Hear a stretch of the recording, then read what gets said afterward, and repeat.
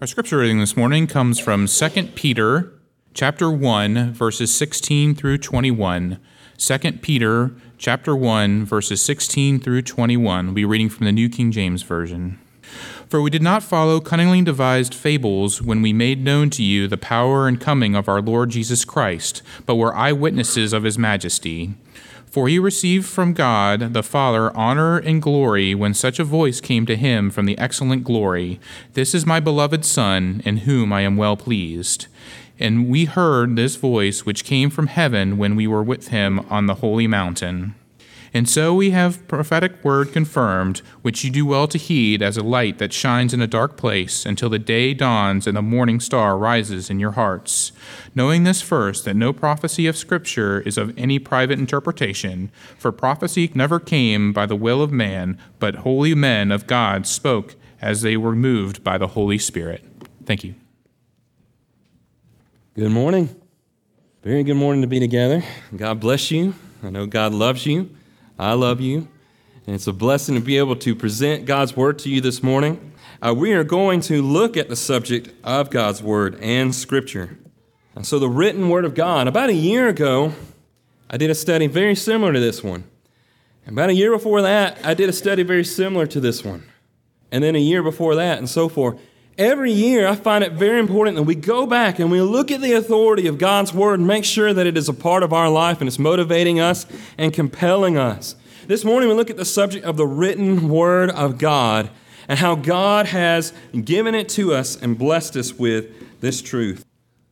So believe in the Bible. I want to ask you a question this morning. I think it's very relevant and something that should come back into our mind throughout the rest of this week, even toward the end of this lesson, which is, if someone were to ask you why you believe in the Bible, what would you say? What would you say? If someone might say, and I think it's a good answer, I believe in Jesus, therefore I believe in the Bible. That's the only record. That's where it is. Or they might say, Jesus rose from the dead. That's why I believe in the Scriptures. I think that's an excellent answer, and the Bible gives us much evidence and proofs to demonstrate. In fact, Acts chapter 1 starts out and says there are many proofs that Jesus rose from the dead, and those things have been given to us. Someone might say, the Bible is the most attested book in history, and it has changed the world, and that's very true. And that should strengthen our faith and give us confidence. So I want you to think about that this morning. How would you respond? What was the first thing that came to your mind when you asked the question? If someone asked you, why do you believe in the Bible, what would you say? We also see that the Bible's filled with hundreds of predictive prophecies that have been fulfilled, and that we see God's divine hand in Scripture, and I think that's an excellent answer. The Bible as a whole is an effect of a miracle, and that is that God's Spirit, God has spoken to men, apostles, prophets, and He has given revelation to them, and they have written it down and put it in Scripture, just as our Scripture reading has presented to us this morning. It is an effect of a miracle that God has put together this book that is amazing, that guides us. We understand what the Bible is. I've often heard when I was growing up that the Bible was written over 1,600 years by 40 writers. You ever figure that out in your head, how that is? Well, from Moses in about 1500 BC, and you come down to about 100 AD, AD 100, when John had finished Revelation. That's usually when people date John's Revelation, around 90.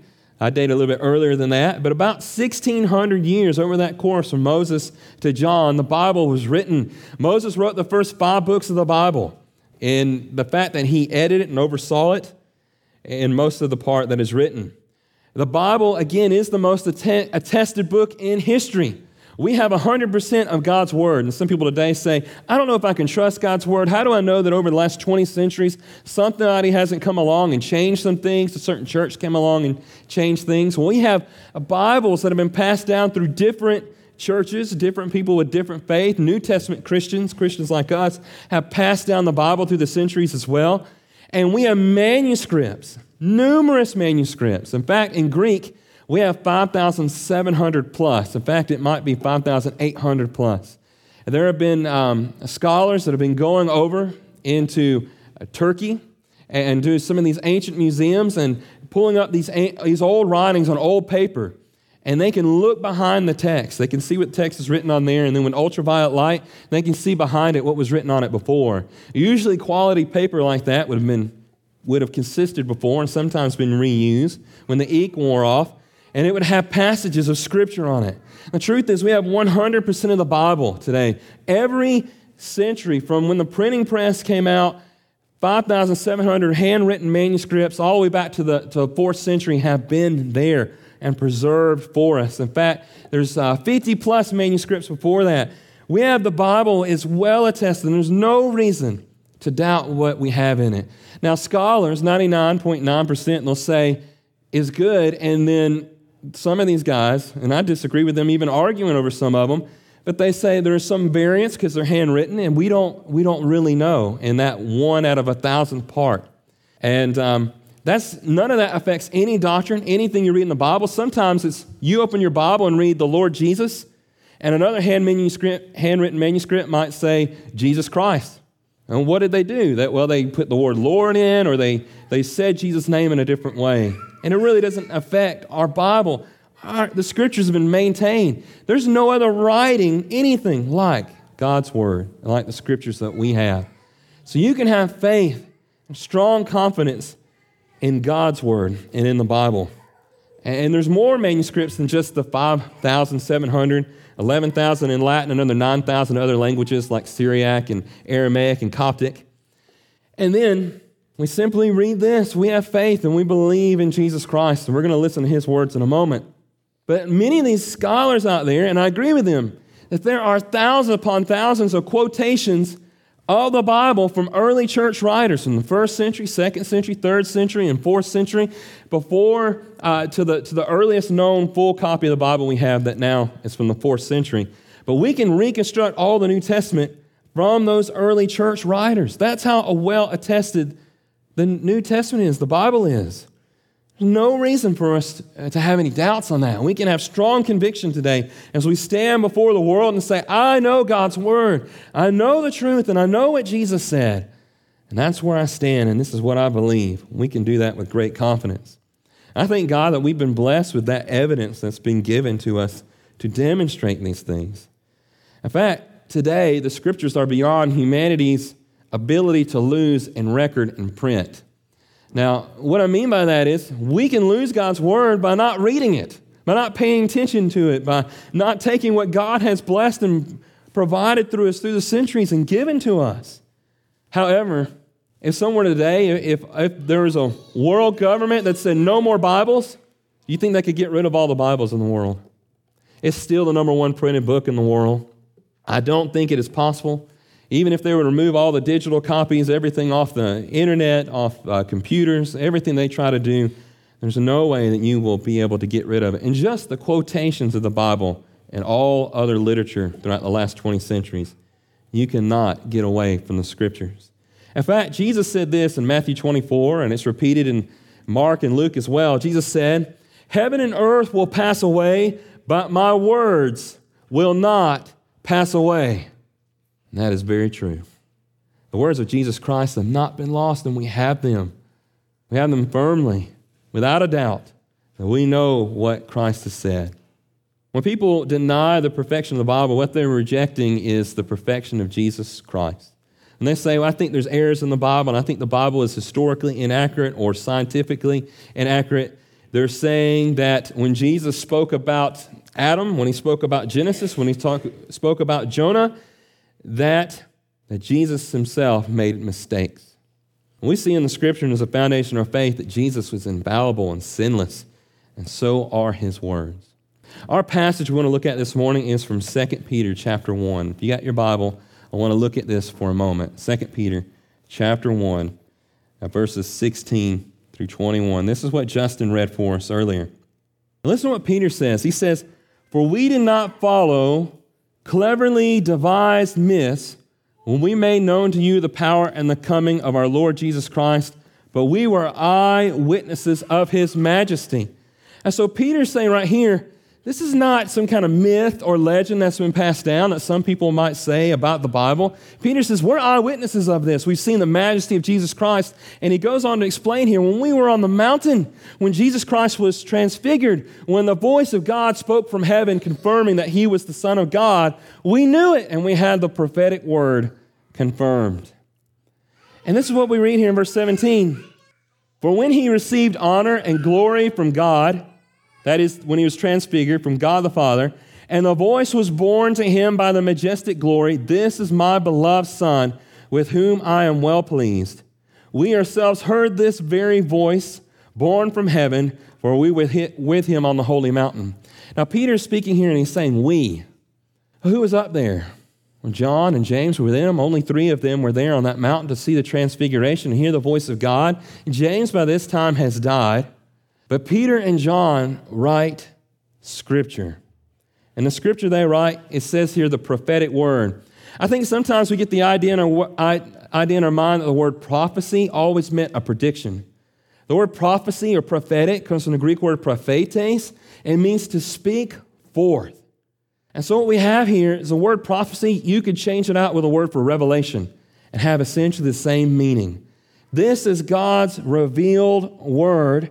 We heard God's voice. We saw Jesus on the mountain transfigured. We're eyewitnesses of this. This is not mythology or legend. This is truth. And we preach it to you.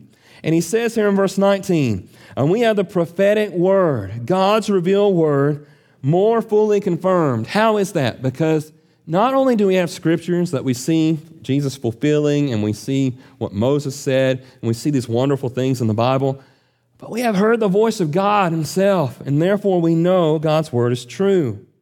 And he says here, to which you will do well to pay attention as a lamp shining in a dark place, as a reference to Psalm 119. And he says, until the day dawns and the morning star rises in your hearts. Knowing this, first of all, that no prophecy of Scripture comes from one's own interpretation. What does he mean by one's own interpretation? He says here that it didn't just come by the will of man.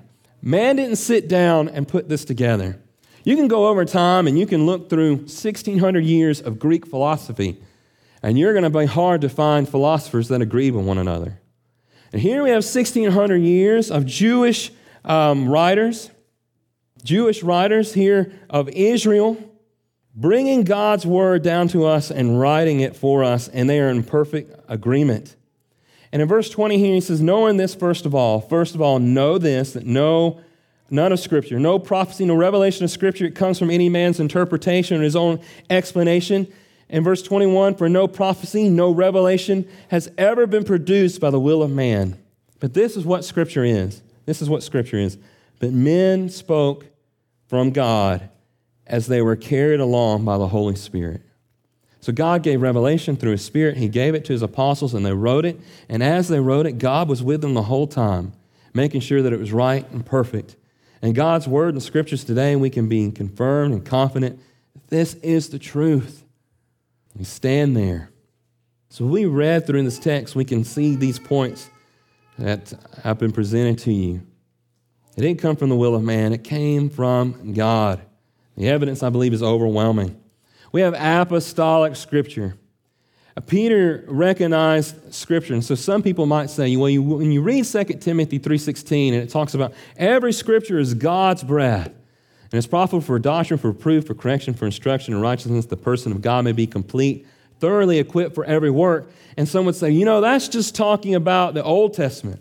Well, Paul says that in 2 Timothy, but in 1 Timothy, he quoted from the Gospel of Luke and called it Scripture. There in 1 Timothy 5 and verse 18. When Peter was talking here about the prophetic word that we just read there, and he says Peter, he says himself, he talks about John, he says that we have prophetic revelation in Scripture. He's also including Paul, because in chapter 3, verses 15 and 16, he says Paul wrote Scripture. So when we're reading about Scripture in the Bible, we're talking about the Old Testament and the New Testament. We're talking about it being inspired and breathed out by God, 2 Timothy 3 and verse 16. Luke also cited other Gospels. We talked about this in our Bible class this morning. He said there are other narratives written by eyewitnesses before he wrote. In Luke chapter 1, verses 1 through 3, Matthew and Mark were already written. In fact, as we look at these writers, and we look at Matthew, and we look at Mark, and we look at Luke, and of course Luke wrote Acts including that, and then we look at the 5 writings of John and the 14 writings of Paul, and then we look at the writings of Peter. We could include Mark with him if we want, 1st and 2nd Peter. You have right here, just looking at these passages, 25 books of the 27 books of the Scriptures confirmed. And then you can go and listen to Paul in Galatians 1 as he speaks about James as an apostle and a prophet and a leader in the church and the brother of Christ. And I have no doubt that James was an inspired leader as well. When we look at these scriptures, we should be in awe of God's word. Do not take the Bible lightly. Do not lose it, because God has blessed us with it, has passed it down to us. The Apostle John as well, in 1 John chapter 1, he says, we are writing these things. We who live with Jesus, who saw him, who handled him, touched him, we are writing 1 John 1 and verse 4. They knew what they were doing. They were writing Scripture. The apostles' word, it came from the Spirit of God. Some people will say they didn't know they were writing Scripture. Well, Paul did. 1 Corinthians chapter 2 and verse 13, he says, and we impart this in words not taught by human wisdom, but taught by the Spirit, interpreting spiritual truths to those who are spiritual. In other words, our words that we give to you and we write them down are from the Holy Spirit. God's Spirit has given them to us. Similar passages. 1 Thessalonians 2:13, Paul said this to the Thessalonians. And we also thank God constantly for this, that when you received the word of God, which you heard from us, you accepted it not as the word of men, but as what it really is, the word of God, which is at work in you believers. And we accept God's word as what it is. We accept the Bible as it's been revealed to us. And we put a place of that God's word in our heart. It works on us as believers. In fact, the scriptures tell us the Bible consists of all truth. And someone might say, well, what if there's errors in it? What if there's mistakes in it? The Bible confirms to us that it's been revealed by God. What the scriptures say, God has said, and what God has said, the scriptures say. John 16 and verse 13, Jesus said this to his apostles. When the Spirit of truth comes, he will guide you into all truth.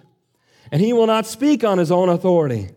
But whatever he hears, he will speak, and he will declare to you the things that are to come. And then Peter confirms this. In 2 Peter chapter 1 and verse 3, Peter says, we've been given everything that pertains to life and godliness. God's power has granted it to us, and we are blessed by it. I ask you this morning, do you want half the truth? And sometimes we feel comfortable with, I know about half the Bible. I know a portion of the Bible. I know the Gospels very well, and that's just enough for me. That's not what the Bible teaches, is it? In fact, when you look at the Great Commission in Matthew 28, verses 19 and 20, it talks about them being baptized, and then the command to the apostles was, teach them to observe all things that I have commanded you. We have a text with all truth. Everything that we need and we struggle with spiritually in this life is answered right here in this book, and even more so in God's revelation that we have. But I think some are okay with knowing only half of the scriptures. I don't think it's good to know half or just a portion of a recipe. I don't know if I want to eat that bread or that cake. There are some out there who are really good at cooking. They don't need a recipe. But as for me, I need that. I need the instructions to do it right. And what happens when we only have half the directions we have? What if your GPS goes out halfway through the trip? That happened to you before? I've had my phone go out. I've been using it. Runs out of power. I have no way to charge it up. And I kind of feel lost. And if we treat God's word and we only take half of it, we have problems. Sometimes it feels like when I watch a football game that the officials only know half the rules. And I don't like that. Sometimes I want them to read the whole thing. I want them to know it all. And then as we look here as well, I don't want to get on a commercial flight and know that the pilot, has a certification, a student pilot certification. I want him to know all of it. I want him to be finished with his training.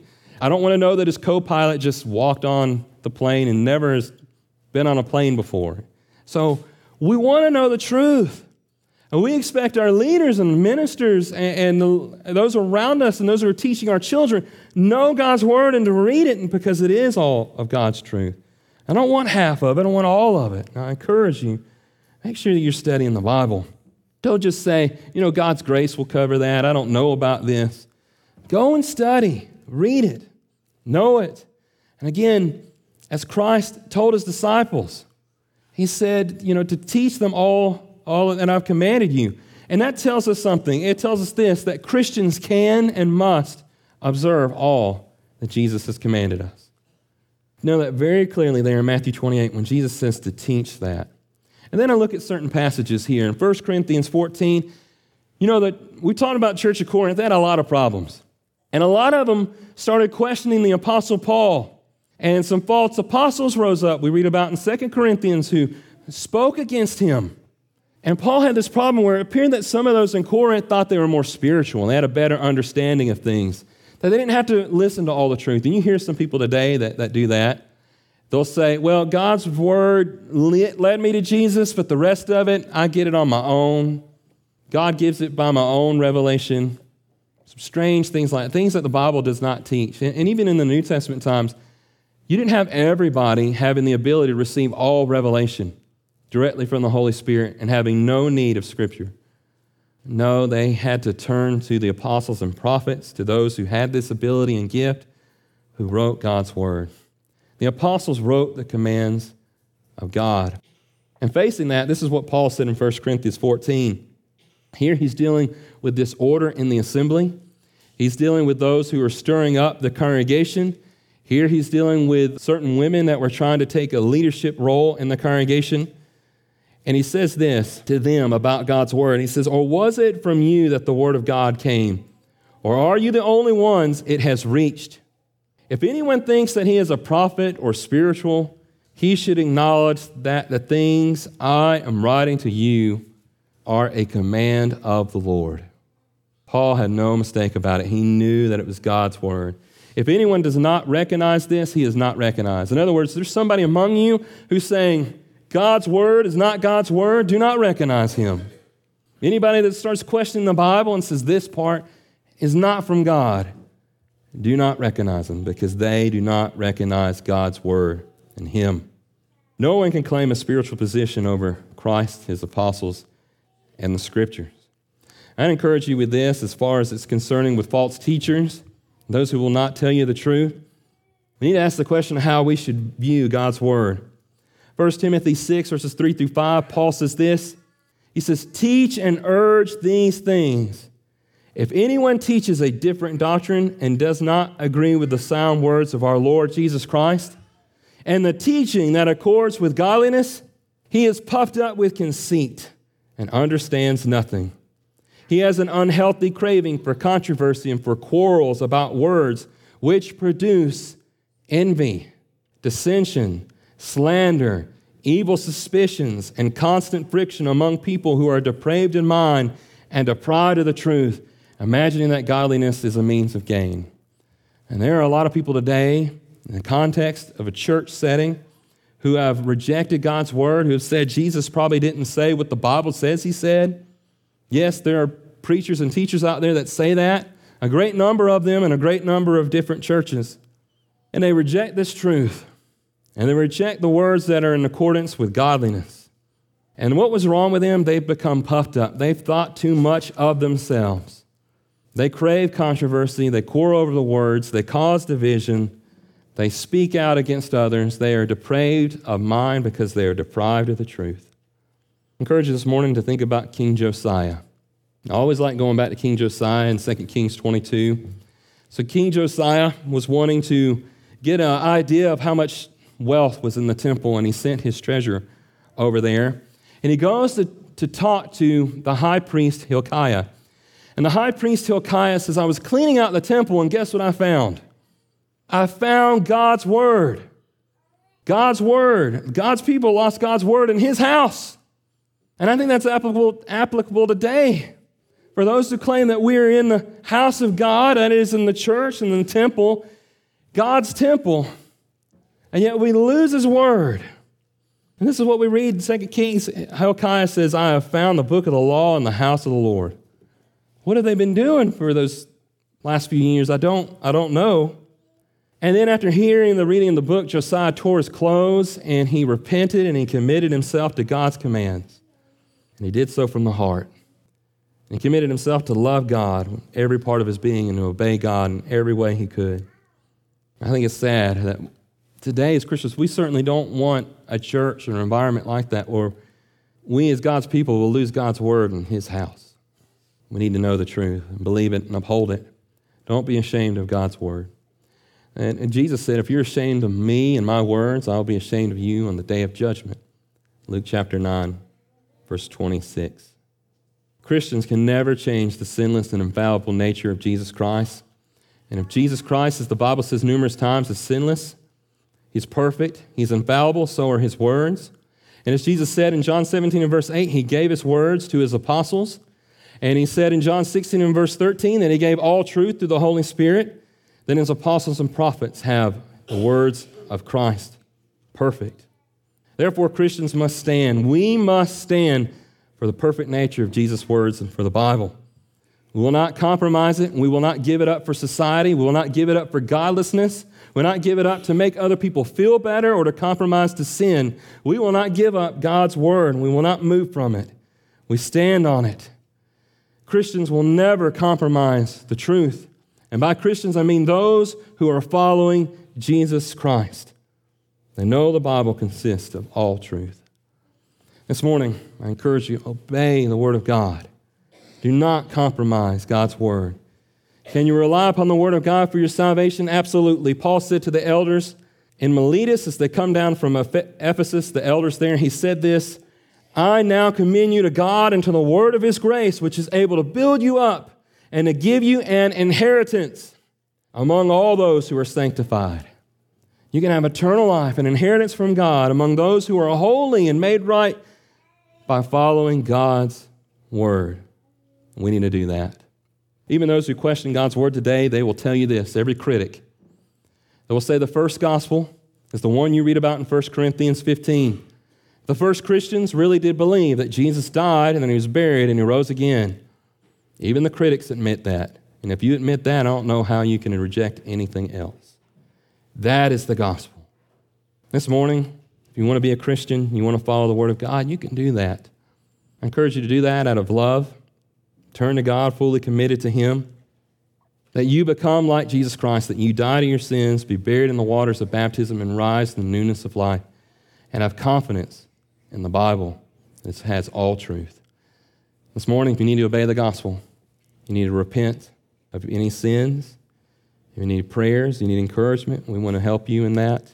We encourage you to come right now while we stand and while we sing. Please come.